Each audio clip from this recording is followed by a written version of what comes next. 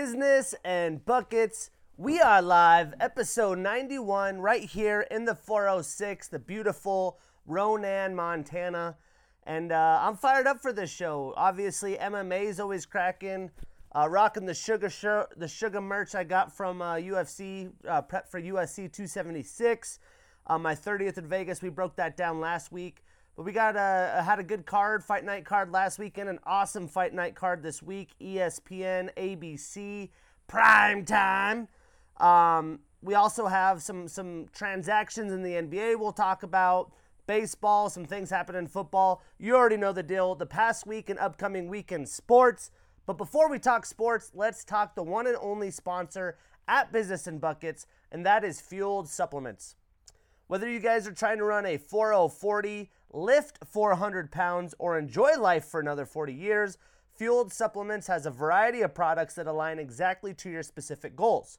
So head to fueledsupplements.com and use promotion code BUCKETS for 15% off. Once again, promotion code BUCKETS, BUCKETS.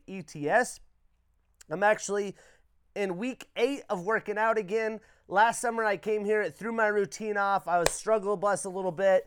COVID, winter, the depressive winter in Seattle, whatever I want to, blame it on. But week 8, consistently going to the gym, doing cardio. I'm actually using Fueled Supplements and having a stack myself. Right now I am rocking the Fueled Greens, basically like the athletic greens, mixed with a multivitamin.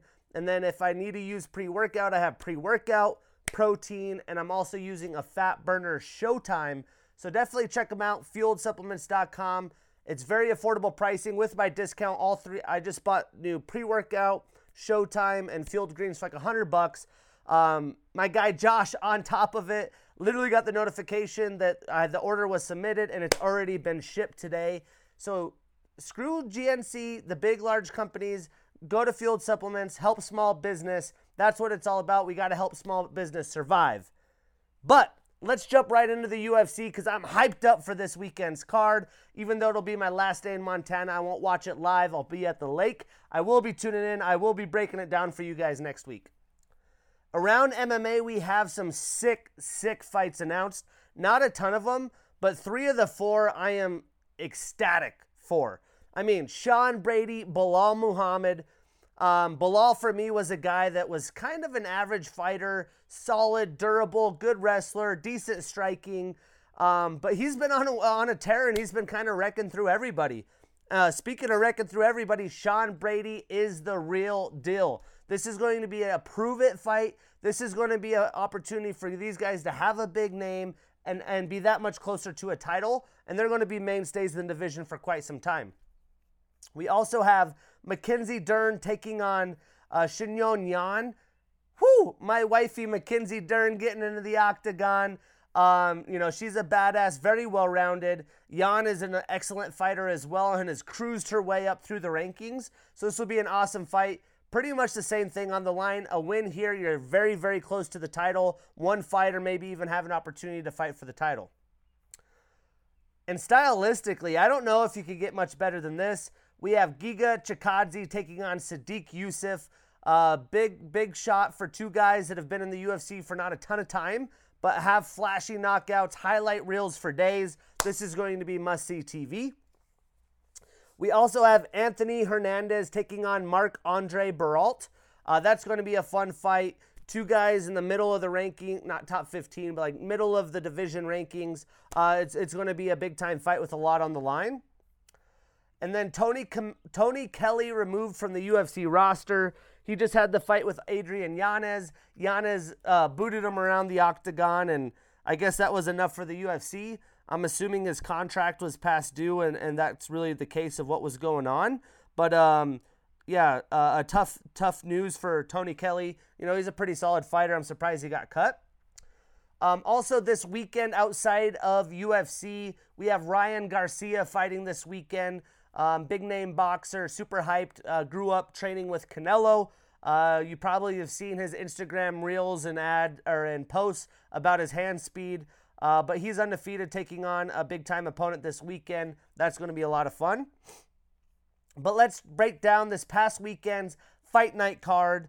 We had a pretty solid card. I picked 9 fights on the card and I went 5-4, so barely over 500.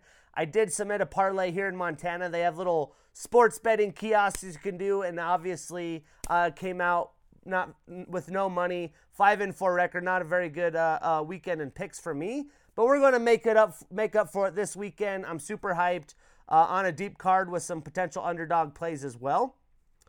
But in the prelims, we have Kennedy Nzechukwu. He had a 3rd round knockout over Carl Robinson. And to be honest, I mean, this fight went exactly how I expected it to. The only surprise for me was Kennedy was able to get effective takedowns, and I haven't seen that a lot from him. And Carl, the shorter, stockier guy, a guy who's fought wrestlers before, I just thought that was surprising. A nice wrinkle to Kennedy's game. And Kennedy, as I broke down last week, was really able to use his length to keep Carl at range. Then he was able to get a takedown early in round 1. He had a ton of top time throughout the 3 rounds, obviously able to grind out the gas tank of Carl Robertson.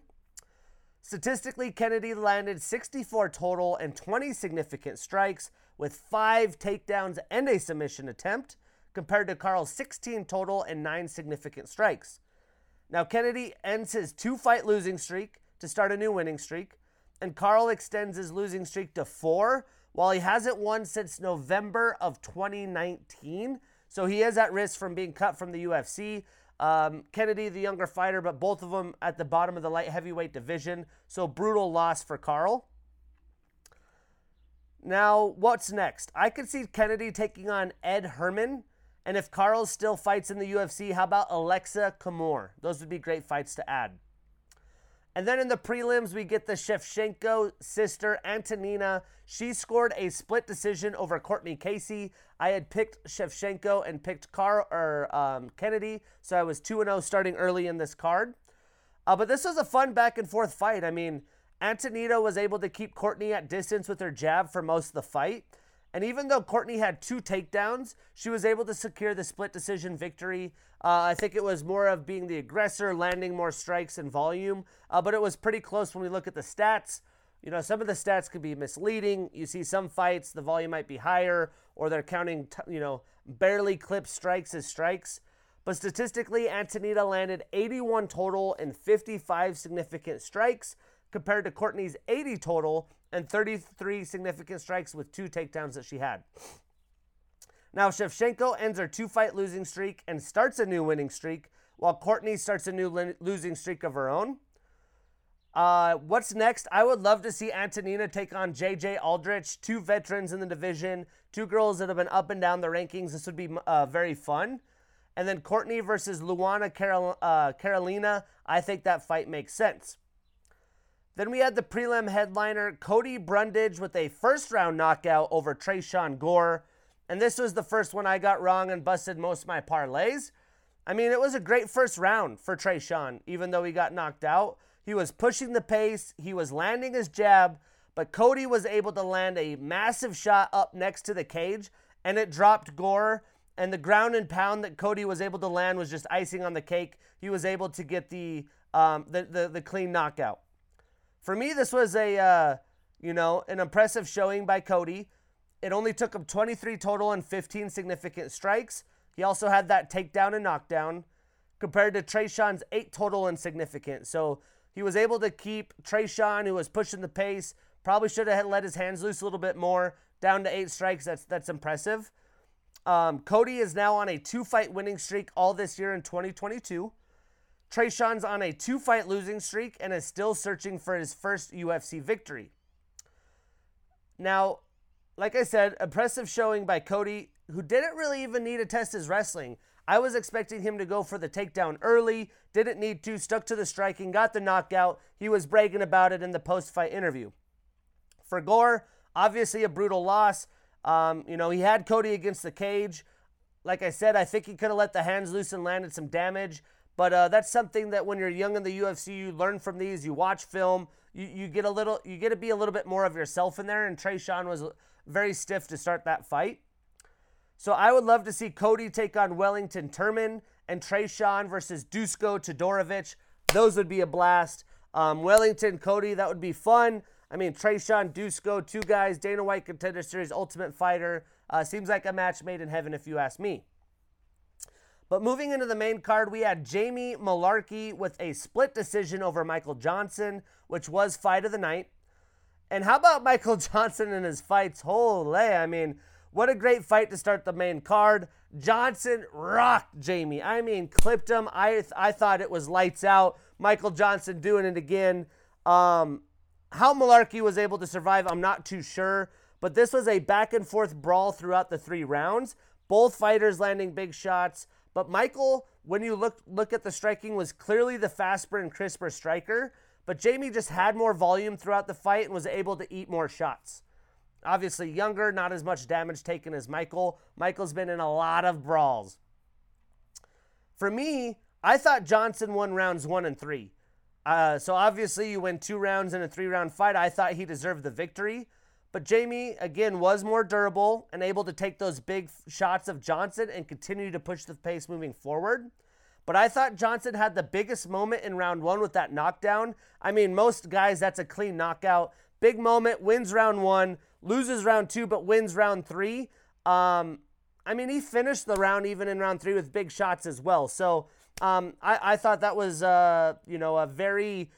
I don't think it's a robbery. It could have gone either way, but I had the scorecards going towards Johnson, which is, for him at this point in his career to still be getting fights like this, go 3 rounds, almost knock a guy out, should have had the victory. I mean, that's why he's still in the UFC. Statistically, he landed 68 total and 66 significant strikes compared to Jamie's 96 total and significant.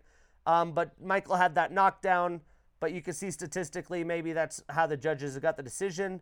But again, it's round-based, not overall. Now, Michael starts a new losing streak and has lost 5 of his last 6 fights. Again, highlight reel, though. Close fights, big brawls. He sells fights. That's why he's in the UFC. Not a lot of guys could lose 5 of their last 6 at that age and still say the same thing. But Jamie, he starts a new winning streak after the loss to Jalen the Tarantula Turner, who I saw at 276. But I would like to see Mullarkey take on Rick Glenn or Clay Guida. The veteran's still out there. He's still grinding out fights. While I would love to see Johnson square up against Chris Grusenmacher, I think either of those fights for Jamie and Johnson would be great for UFC fans. And then we move back into the bantamweights. We had Ayman Zahabi with a unanimous decision over Ricky Turcios. I mean, what can I say about this? This was a messy fight. Ricky was being wild, tricky Ricky, the noises, all the fun things he does, but he was not landing any shots. And clearly Zahabi had the game plan to be very defensive. He was looking to land counter shots and not do too much and really welcome a brawl with Ricky. And it got the job done, but it wasn't a ton of fun to watch. Ayman landed 54 total and significant strikes compared to Ricky's 27 total and significant strikes. In 3 rounds, he only landed 27, and he threw 235. He missed more than 208 strikes. I mean, that's just nuts. Ayman is now on a 2-fight winning streak, while Ricky suffers his first UFC loss and starts a new losing streak. So I would like to see Zahabi versus Tony Gravely and Ricky versus Khalid Taha. Those are the fights that I would make if I was the matchmakers. Moving into the big boys, we had Chase, the Vanilla Gorilla Sherman, with a 3rd-round TKO over Jared Vanderaa, and this was a performance of the night. I mean, classic heavyweight banger. Jared and Chase were landing massive shots. Somehow, all 3 rounds, they were able to keep the pace up in volume, which we talked about last week, how both of these fighters, this is basically must win. Chase has been cut, brought back. Jared's on a slide. So as a fight fan, this is exactly what you want to see from heavyweights. And I thought Chase was on his way to get the victory personally, but he didn't let it go to the judges as he landed a nasty uppercut at the end of the fight and followed it up with a combo, and he got the job done with the TKO. Statistically, he landed 137 total and significant strikes with that knockdown compared to Jared's 109 total and significant strikes. Now, Chase has his 4-fight losing streak come to an end, and he starts a new losing streak for the first time since May of 2019. That's got to feel great. while Jared extends his losing streak to 4 and hasn't won since May of 2021. So I'd like to see Chase take on William Knight. I think this would be a lot of fun. This would probably be another great brawl. And Jared take on Chris Barnett if he's still in the UFC himself. And then this bantamweight fight, this one delivered as well. Said Nurmagomedov with a unanimous decision over Douglas Silva de Andrade. And what a fun fight with some explosive and dangerous bantamweights. I mean, the bantamweight division's so stacked, but these guys bring a lot of talent to the octagon. And Said was in control in round 1. He looked to cruise through Douglas after round 1. You're like, all right, another Said highlight performance. But Said had some nice head kicks. He was the more faster striker. It looked like he was clearly the superior fighter. Well, we know that Douglas has power. I actually bet, I think, $20 on a Douglas knockout because it was plus 750. And I know he has an opportunity to knock someone out any given day in the octagon. And he was able to land a big shot in round 2 and was able to sit Said down, get on top of him, have some top control time in round 2. So I thought it was 1-1 going into round 3. And I thought Douglas personally landed more shots in round 3. So I would have given the decision to Douglas. But I guess the judges were more worried about the overall volume. Maybe just like the previous fight that I disagreed with. But this isn't the way the fights are supposed to be judged. It's rounds based, right? Not really mad about this. I don't think it was a highway robbery like the last fight. But I did have Douglas with rounds 2 and 3. Clearly round 2, 3 is a mix, but I'm going to give that one to Douglas. So a couple controversial fights. I haven't looked and see if there was anything on social media and whatnot because I watched these fights on like Monday. But that's how I would have scored them personally. Said landed 77 total and 42 significant strikes with the takedown compared to Douglas's 44 total and 28 significant strikes with the takedown of his own. But again, Said had a lot of volume round 1. Much like the other fight, one fighter had a lot more volume in 1 round, but it's a 3-round fight. You judge it round based. But it just shows Said isn't invincible. Douglas is a great bantamweight, but he pushed him to the limits as I expected him to. But again, I would have had Douglas in the decision. Now, since they aren't related, I would love to see Said take on Umar Nurmagomedov or Adrian Yanez, who's on the way up as well.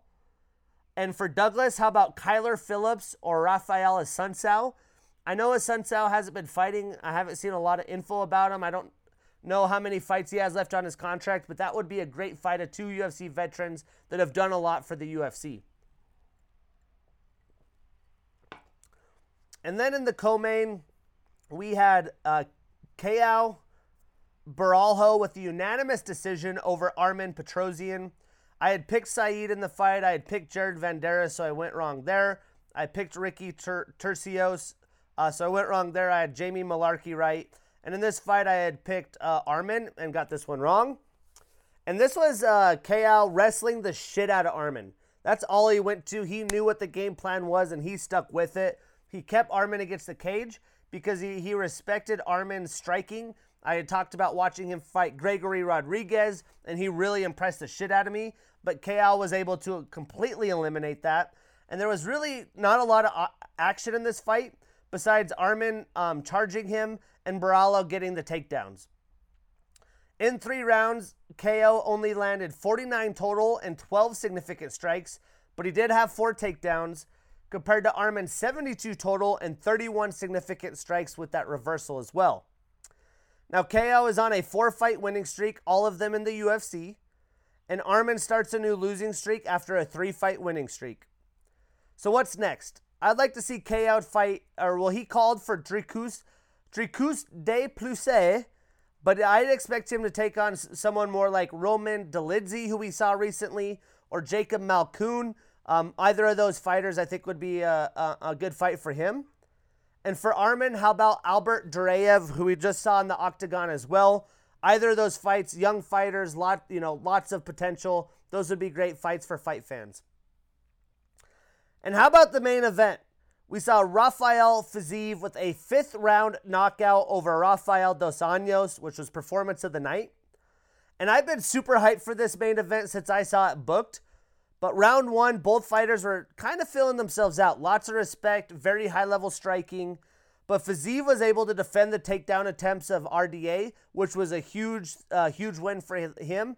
And that was what I thought would be RDA's best path to victory, if he could get Fiziev down and wear on him.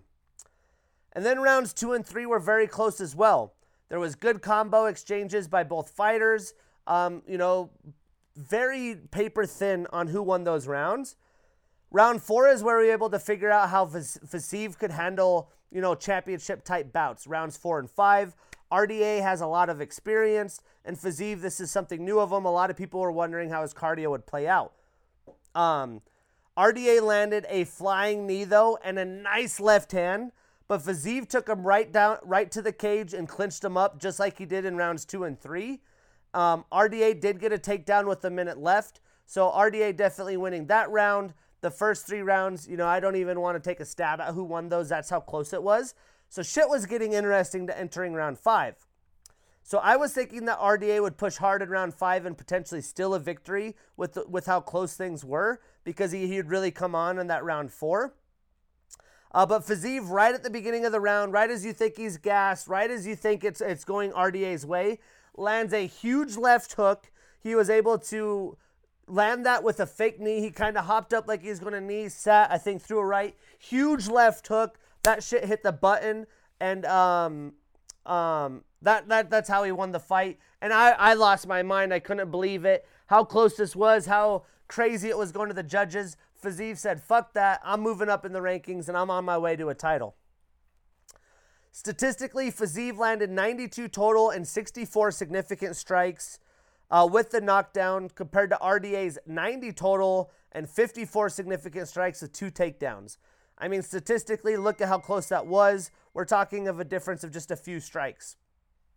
Now, Fiziev, he extends his winning streak to 6, and he moves up 3 spots in the rankings to number 7, while RDA starts a new losing streak after a 2-fight winning streak and moves down 1 spot to number 8 in the rankings. So I would really love to see Michael Chandler versus Fiziev. I think that stylistically would be an amazing fight and would sell very well. And how about RDA versus Dan Hooker? RDA veteran, Dan Hooker, young, fought a lot of the best people in the division on his way down. This would be a fun fight. I mean, you can't really go wrong in the lightweight division. There's fights for days to be had. But this weekend, we get UFC Long Island on ABC, on ESPN. Some fights that we're not breaking down and some things that have amassed this past week. Dwight Grant's going to fight. That'll still be a fight worth watching. Herbert Burns is now facing Bill Algeo. Bill had his opponent, Bell, and Billy Quarantillo was out of the Rowe fight. So you get Herbert Burns, Bill Algeo, and we'll break that down. But we're going to start in the prelims, where Jessica Penne, 39-year-old fighter with a 14-6 record and the number 14 next to her name, is taking on Emily Ducote in her UFC debut, and she is 28 years old.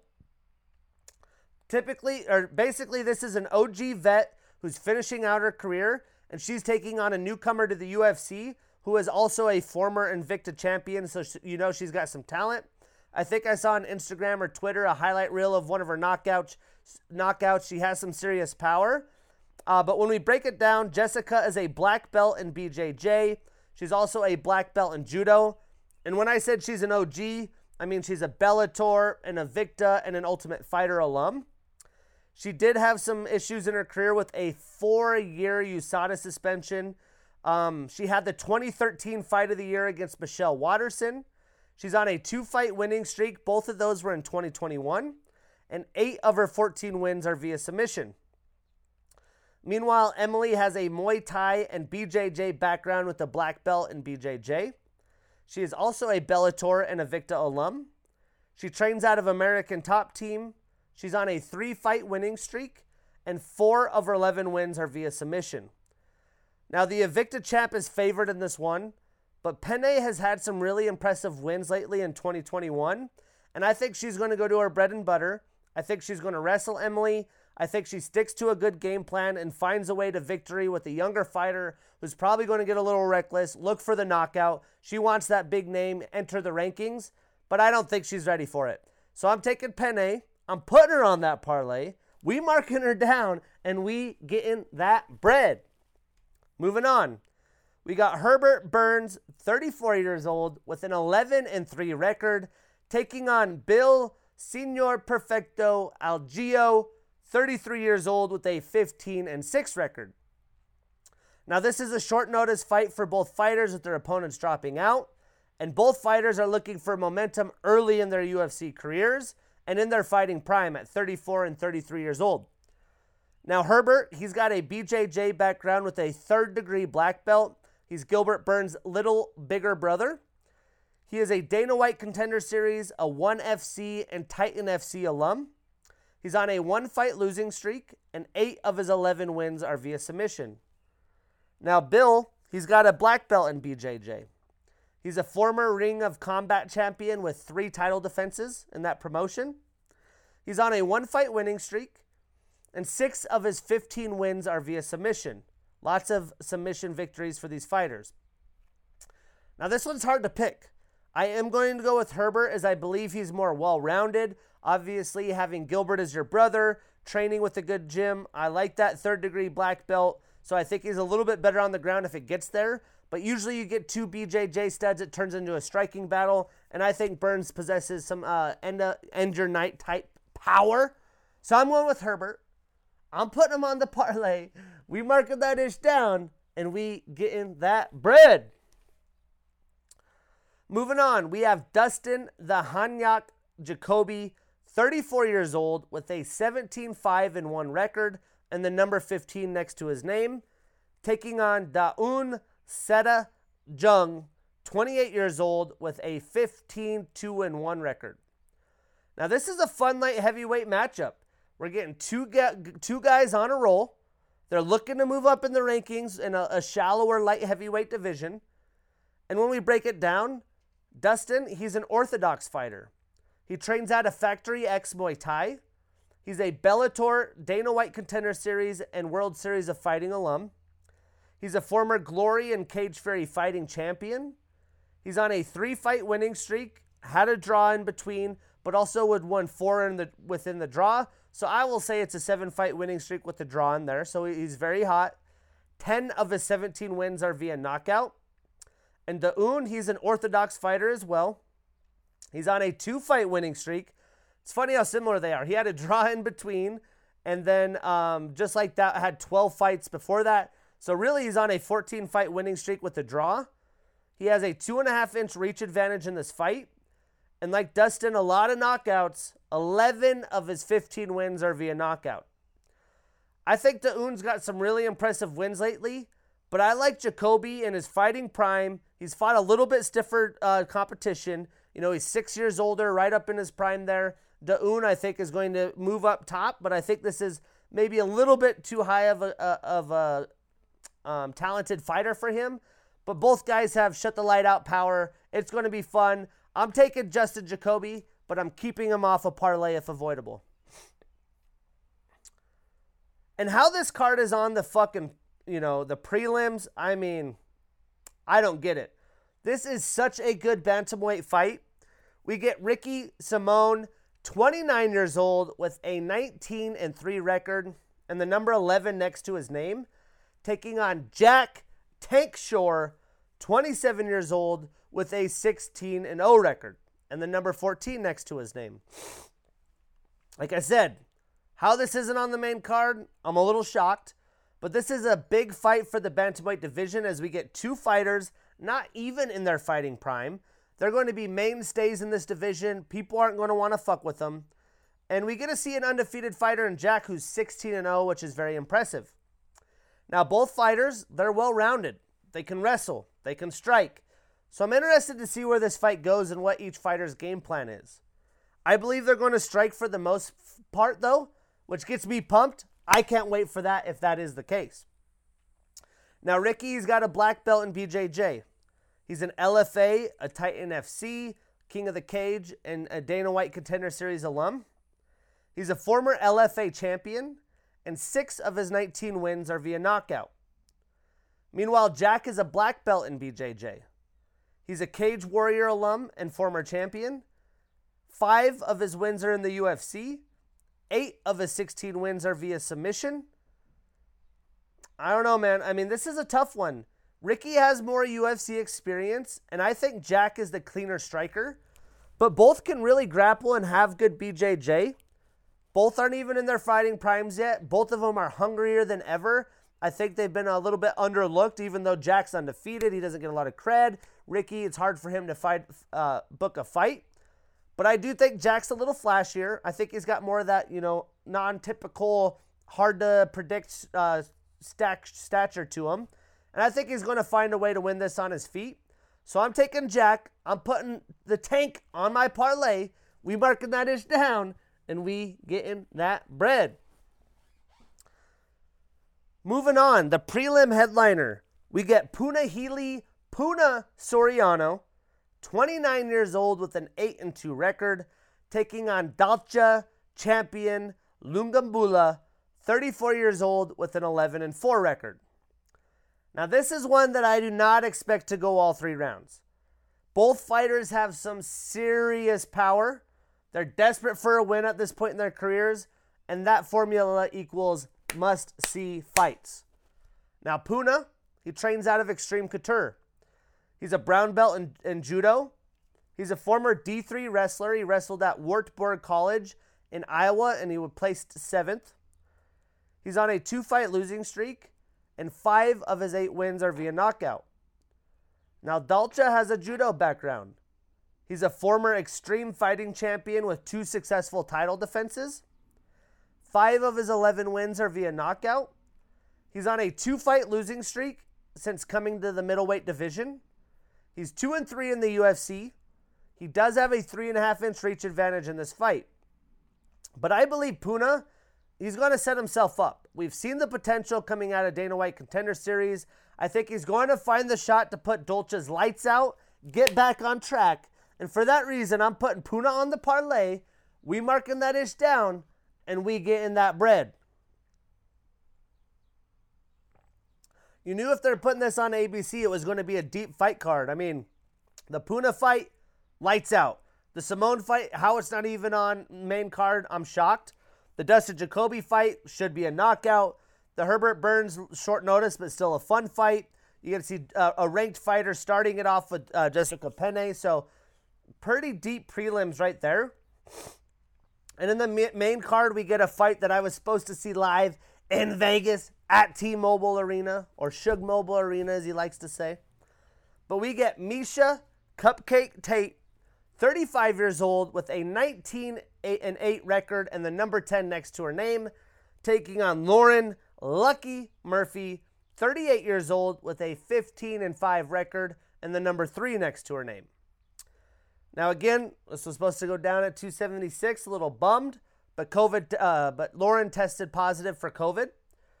This is going to be a fun fight, though. This gives Tate the opportunity to possibly fight for the title with a win, as Valentina had noted. Both women have similar fighting styles. It's a new weight class for Miesha. She's older, post-baby, partum, slipping weight. That's not going to be easy. But Lauren, she's been the more active fighter. Miesha came out of retirement after 5 years of chilling, being a mother. She's on her way back. She's been mixed reviews in her return to the UFC. But she trains out of Extreme Couture. She's a purple belt in BJJ. She's a Strikeforce alum, a former bantamweight champion. I mean, Tate's one of the original names you think of when you think women's UFC. She was also a former champion at Strikeforce in freestyle cage fighting. She was the female fighter of the year in 2011. I mean, that's 11 years ago. She had the comeback fight of the year in 2016 versus Holly Holm. She's on a 1-fight losing streak and is 1-1 since her return. 7 of her 19 wins are via submission. Now, Lauren, she's a brown belt in BJJ. She's an Invicta alum and former champ. She's on a 1-fight losing streak, but was on a 5-fight winning streak before that, and her loss was against the Bullet, Valentina Shevchenko. 8 of her 15 wins are via knockout, which is massively impressive for women's UFC. Now, this is a very difficult fight to pick. So many unknowns here. I believe the recent octagon and high-level fighters that Lauren has had is really going to help her here. And for that reason, I'm picking her to win. I think it's going to go via to decision. I think she's going to have a little bit better striking, and I think she'll be able to defend the takedowns of Miesha. I am going to avoid this, though, on the parlay if I can. And another banger that was this close from rumors being booked for 276, because this shit's going to be fun. We get Shane Hurricane Burgos, 31 years old with a 14-3 record and the number 14 next to his name, taking on Charles Air Jourdain, 26 years old with a 13-4-1 record. And again, this one's going to be a dandy. I was hoping this would be on the card for my 30th because stylistically it's must-see TV. Now, both fighters, they're young, they're talented. Shane is an orthodox fighter. He trains out of Tiger Schulman, where he's a black belt in Tiger Schulman's MMA. He's on a one-fight winning streak. The 2 losses he had recently were Edson Barboza and Josh Emmett. Both of those were Fight of the Nights. Bangers of fights. 5 of his 14 wins are via submission and 5 via knockout. 2 of his 3 losses were via knockout. He does have a 6.5-inch reach advantage. While Charles, he's a black belt in BJJ. He's on a 2-fight winning streak. 8 of his 13 wins are via knockout. 4 of his 13 wins are via submission. So all but 1 fight were via finish. Now, I think Shane is on his way to fight stiffer competition. He's just entering his prime. He's been there. He has that experience. So if he could avoid the BJJ of Charles, I believe he will win the striking battle and potentially land the knockout, but he's going to have to be patient. But I wouldn't be surprised if both fighters land big shots, damn near knock each other out. This one's going to be fun, but I'm taking the Hurricane. I'm putting him on my parlay.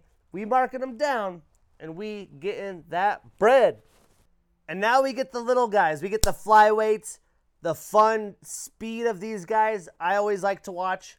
We get Matt Danger Schnell, 32 years old, with a 15-6 record and the number 8 next to his name, taking on Sumadaerhi, the Tibetan Eagle, 26 years old with a 16-4 record. And did I just murder his name? Probably. I'm sorry. Once I got it, though, I'll fix it. But this is another very intriguing and close matchup. I don't have a lot of knowledge of Sumadaerhi, but I do believe Matt is going to have too much experience. He's going to avoid the knockout shot, and I think that's going to abode him well here. Matt, he's a black belt in karate. He's a purple belt in BJJ. He's an Ultimate Fighter alum. He's a former Legacy FC champion. 8 of his 15 wins are via submission, and 3 of his 6 losses are via knockout. Now, Sue, he has a Sanda background. He trains out of ATT. He's on a 3-fight winning streak. 13 of his 16 wins are via knockout. 4 of his 4 losses are via submission. Now, again, I think Matt's going to set himself up for a victory. He's going to play smart. He's not going to put himself into knockout situations. But I do think he pushes the pace. I think he might even get an opportunity for a submission to get the victory here. I'm going to take Matt. I'm going to put him on my parlay. I believe he is the underdog. So let's get those dogs. But I'm putting him on the parlay. We marking him down. And we getting that bread. Moving on. We get Li the Leech Jingling, 34 years old with an 18-7 record and the number 14 next to his name, taking on Muslim, the King of Kung Fu, Salikov, 38 years old with an 18-2 record. Now I'm excited to see how this one shakes out. The striking for this one could be fun for fight fans, and I don't expect this one to go the distance at all. Lee, he trains out of Sanford MMA, which is a recent gym change from Team Alpha Male. He's a black belt in BJJ. He's a former Legend FC champion. He's coming off a loss and was 1-1 in 2021, and 9 of his 18 wins are via knockout. Now, Muslim has a Sanda and kickboxing background. He's an M1 alum. He's on a 5-fight winning streak, and 12 of his 18 wins are via knockout. If Lee can avoid the takedown, unlike he did versus Chimaev, I like his style and opportunity as the younger fighter here. I'm going to pick him, but avoid it on the parlays if necessary. Most likely just avoid it on the parlay. And this is going to be an amazing co-main event in the women's division here. We get Michelle the Karate Hottie Watterson, 36 years old, with an 18-9 record and the number 10 next to her name, taking on Amanda Lemos, 35 years old, with an 11-2-1 record and the number 11 next to her name.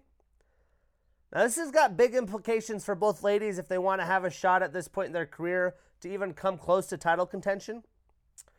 Michelle, she trains out of Jackson Wink MMA. She is a black belt in American Freestyle Karate. She is a King of the Cage and Invicta alum and former champion, as well as Strikeforce alum. She is a 2013 and 2014. She has Fights of the Year. That's how fun she is to watch. She's on a 1-fight losing streak, and 9 of her 18 wins are via submission. Now, Amanda is a Jungle Fight former champ. She had 2 successful title defenses in that promotion.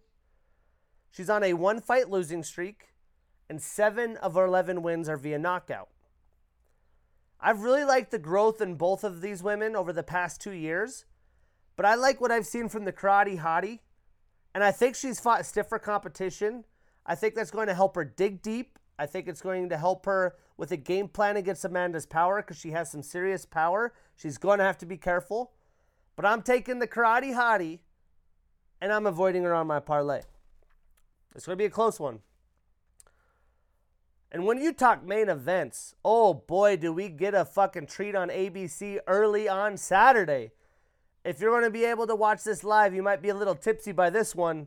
We get Brian T-City Ortega, 31 years old with a 15-2 record and the number 2 next to his name, taking on Yair El Pantera Rodriguez, 29 years old with a 14-3 record and the number 3 next to his name. Now, Max and Volk in the featherweight division are really high-level fighters. You take these two out, these guys are clearly the next 2 best in my mind. Stylistically, these fighters are a ton of fun to watch on their own. Every fight they've had in their last 5 fights have been amazing blockbusters. It just makes you wonder how this one's going to shake out. It's a 5-round fight to top it off, so we get extra rounds of chaos. Now, I think there is a chance another title shot for the winner of this fight. There's been rumors or things surfacing online that the UFC has told Yair that if he wins, he gets a title shot. I expect with everything on the line that this does not go all 5 rounds. I doubt either fighter is going to want to let this go to the judge's decision and let the judges, basically provide the fate of the fighters. Brian, he's a first-degree black belt in BJJ. He's a former RFA champion. He was the 2017 Breakthrough Fighter of the Year. He had the 2021 Fight of the Year versus Volkanovski last year. That deep guillotine, wild. He's on a 1-fight losing streak and is only 1-1 since 2020. 7 of his 15 wins are via submission. Now, Yair has taekwondo, boxing, and a wrestling background. He's got a black belt in taekwondo. He was the winner of the Ultimate Fighter Latin America. He had the 2018 Knockout of the Year versus the Korean Zombie. He's on a 1-fight losing streak. He's only 1-1 with a no contest since 2019. And 2 of his 3 losses are via knockout. Now, this matchup on paper is as good as any fight this year. I like T-City because I believe he isn't going to have to depend on his striking as much as Yair does. But both fighters have crazy attacks. They could catch anyone on any night. Get your popcorn ready. Get your early afternoon matinee prepared because it's going down. I'm taking Brian. I'm putting him on my parlay. We marking that ish down, and we getting that bread. Next Saturday, another sweet fight night card. a deep London fight night card. I love when they're in locations. We got, the East Coast this week. We get London next week. Next week, it's another early card, a 12 p.m. Pacific card. It's on ESPN Plus, not major networking, and it's headlined by Curtis Blades and Tom Aspinall. Can't wait. Now, most of the show at this point is MMA. It's the off season in the NBA. The MLB's cranking, but my Angels are dog shit. The NFL's got a little bit of things going and some other things around the league or around the world of sports. But let's quickly go through and wrap up episode 91. I can't believe we're at 91. I can't wait to go MMA only, spice it up a little bit. But let's dive into the hardwood. In the NBA, some more transactions. Frank Kaminsky signing a 1-year deal with the Hawks. The Blazers and Damian Lillard signing a 2-year, $122 million extension. Your boy's getting paid to be the franchise in Portland. Interesting name signed on a 2-way deal. The Celtics signing J.D. Davidson. He's been a decent summer league player. Brutal news for E.J. Liddell. He almost went to the draft last year for Ohio State, opted not to do so. He tears his ACL for the Pelicans, so will be out for the year. The Bucks keeping Pat Connaughton around. He signs a 3-year, $30 million deal with the Bucks. And then the NBA considering an in-season tournament like soccer and moving the starting age in the NBA back down from 19 to 18. I believe it was 2005 when they moved it from 18 to 19. Quickly, we'll chat a little bit of Summer League. Summer League's been fun. I've been looking at the box scores. I don't watch a lot of Summer League. A lot of the names leading in points are guys that have already been in the NBA. You have Cam Thomas averaging 27, Tyrese Maxey averaging 26, Desmond Bane, Trey Jones, they all doing their thing, Jalen Noel. Rebounds, you got Jalen Smith leading the way. Assists, Peyton Pritchard, Emmanuel Quickly, Sharif Cooper. But I've liked what I've seen from a lot of the guys. Cam Thomas has really been the guy that's blowing things up. It was fun watching Paolo. Chet Holmgren's had some moments. Jabari Smith, that Rockets team's fun. Any night the Rockets, the Magic, even the Pacers at this point, Benedict Mathurin's been looking good. You get those teams that have so much youth that are a lot of fun to watch those Summer League players go. And it's been fun to tune in, see some of the action that's happening in Summer League. Going to baseball, though, we'll talk about my shit-ass Angels here in a minute. But how about Hunter Green? He's coming after Jacob deGrom. He got the second most 100-mile-an-hour pitches in a game. He threw 38 of them last week, second most behind Jacob deGrom. How about J-Rod? He's the third Mariner that's 21 years or younger to be starting in the All-Star game. He's joining Elite Company and Ken Griffey and A-Rod out of the Mariners in doing this. The Mariners fan base, I have season tickets, been super hyped about this kid. I've been hyped about him. He's a lot of fun to watch. Hopefully the Mariners could keep him around for his career, not lose him like A-Rod and pretty much everybody else.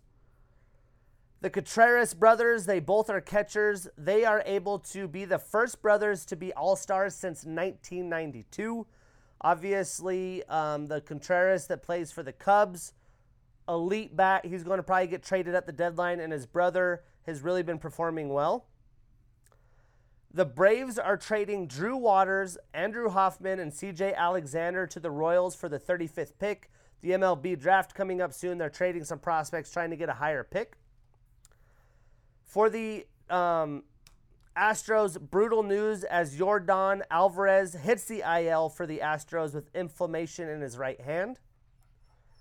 The Braves acquire veteran Robinson Cano from the Padres for cash considerations.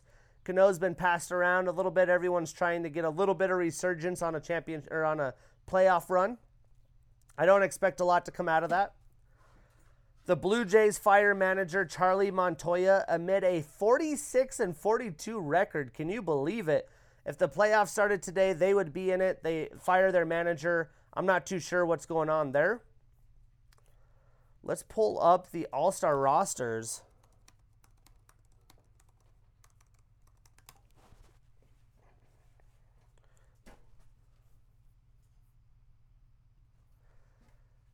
There was a few snubs, including Austin Riley.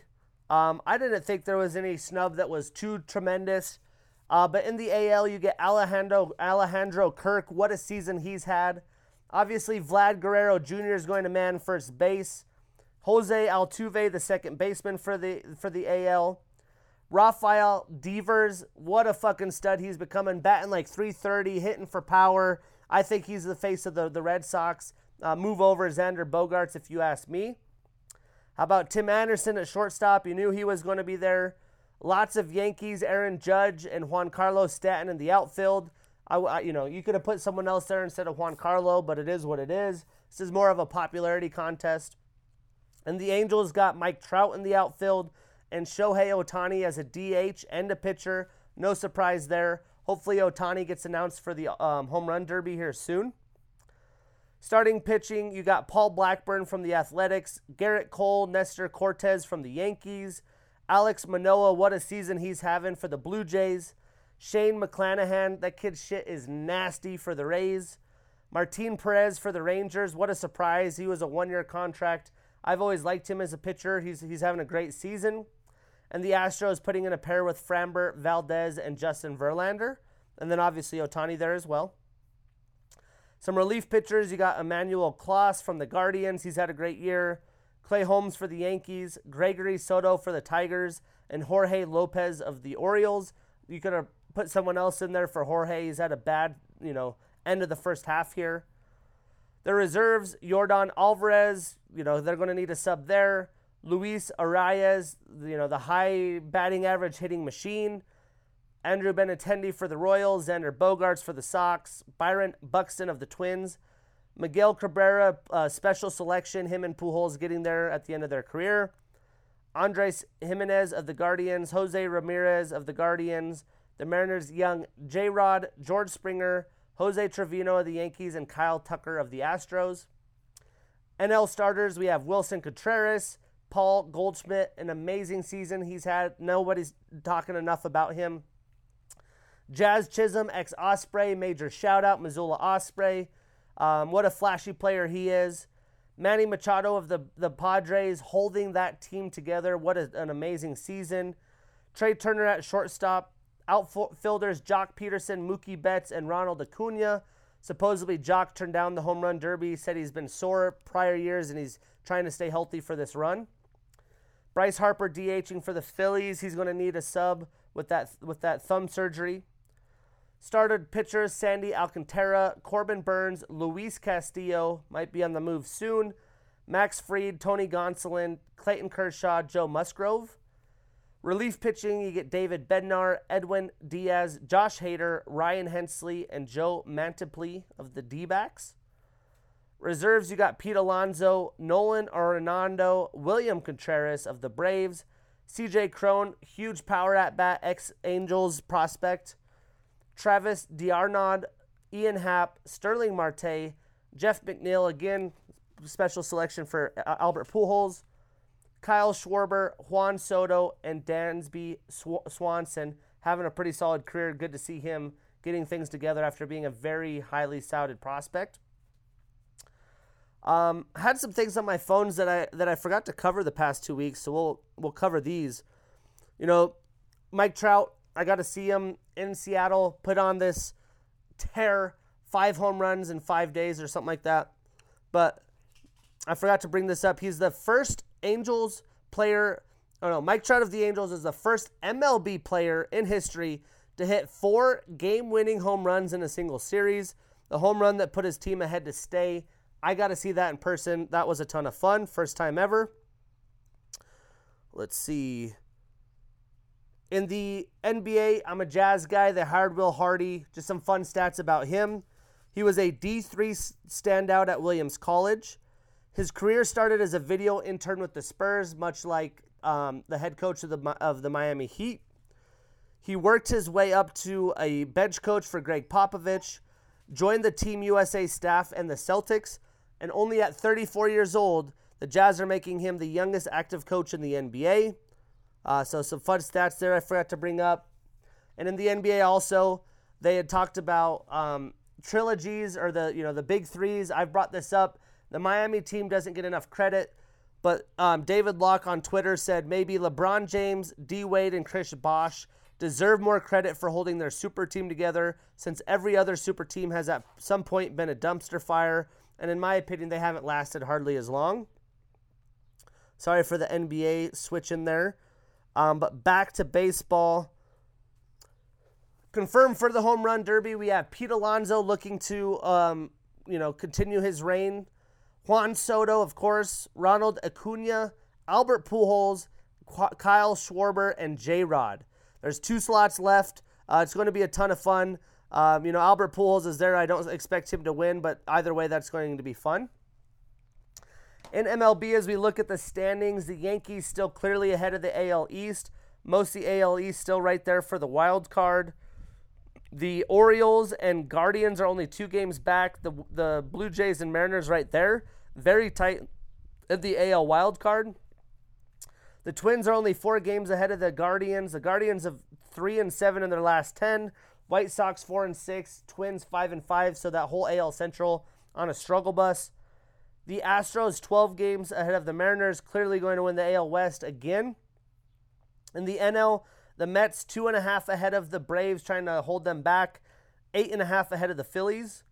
In the NL Central, the Brewers still ahead of the Cardinals, 1.5 ahead of them. Both teams 4-6 in their last 10, so they've been struggling. And then the Dodgers really expanding on their lead, 7.5 ahead of the Padres. In the NL wild card, you have the Cardinals, Phillies battling right there, a game back, and the Giants 2 games back, and even the Marlins 5 games back. So the AL really tight, the NL a little bit more separated. This weekend, we have the Freeway Series, Angels, Dodgers. Do I really have a lot of hope? Not much, but it's in Anaheim, and guess what? The Angels do well in this series, maybe can get some momentum. But Ohtani's on the mound tonight every Wednesday. I feel like we've only won Ohtani starts the past 2 weeks. You got Phillies, Marlins in Miami this weekend. Braves, Nationals, that'll be a fun one. Red Sox, Yankees rivalry in New York this weekend. White Sox, Twins in Minnesota, that's a big AL Central battle. And then Brewers, Giants in the NL in San Francisco. That's a massive, massive series for NFL positioning. In the NFL, Condoleezza Rice joining the Broncos ownership group. That's always great to see. The Ravens are keeping old man Justin Houston around on a 1-year deal, but he's a great leader for their defense. The Patriots trading N'Keal Harry to the Bears for a 7th rounder. I can't believe this finally happened. It should have happened a long time ago. They only get a 7th rounder for him. And then RG3 is replacing Randy Moss on the Monday Night Football pregame show. Congrats, RG3. That's awesome. And for a Steelers fan, one of the weirder headlines that I'm not too sure how to feel about, but Heinz Field is being renamed, and it's going to be Acrisure Stadium. I believe it's Acrisure Insurance. I don't even know if I'm saying that right, but I don't know if I'll ever call it Acrisure. Other hitters around sports, USC and UCLA expected to join the Big Ten. Obviously, we have talked about those mergers. The Avs acquire Alexander Georgiev from the Rangers, their backup goalie.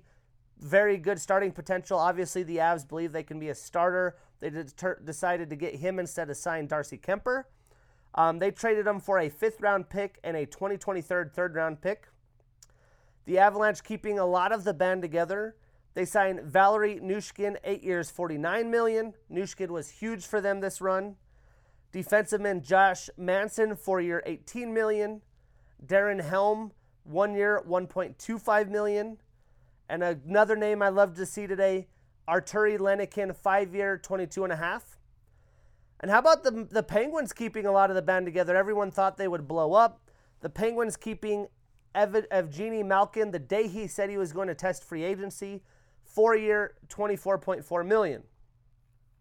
And finalizing, Wimbledon just happened.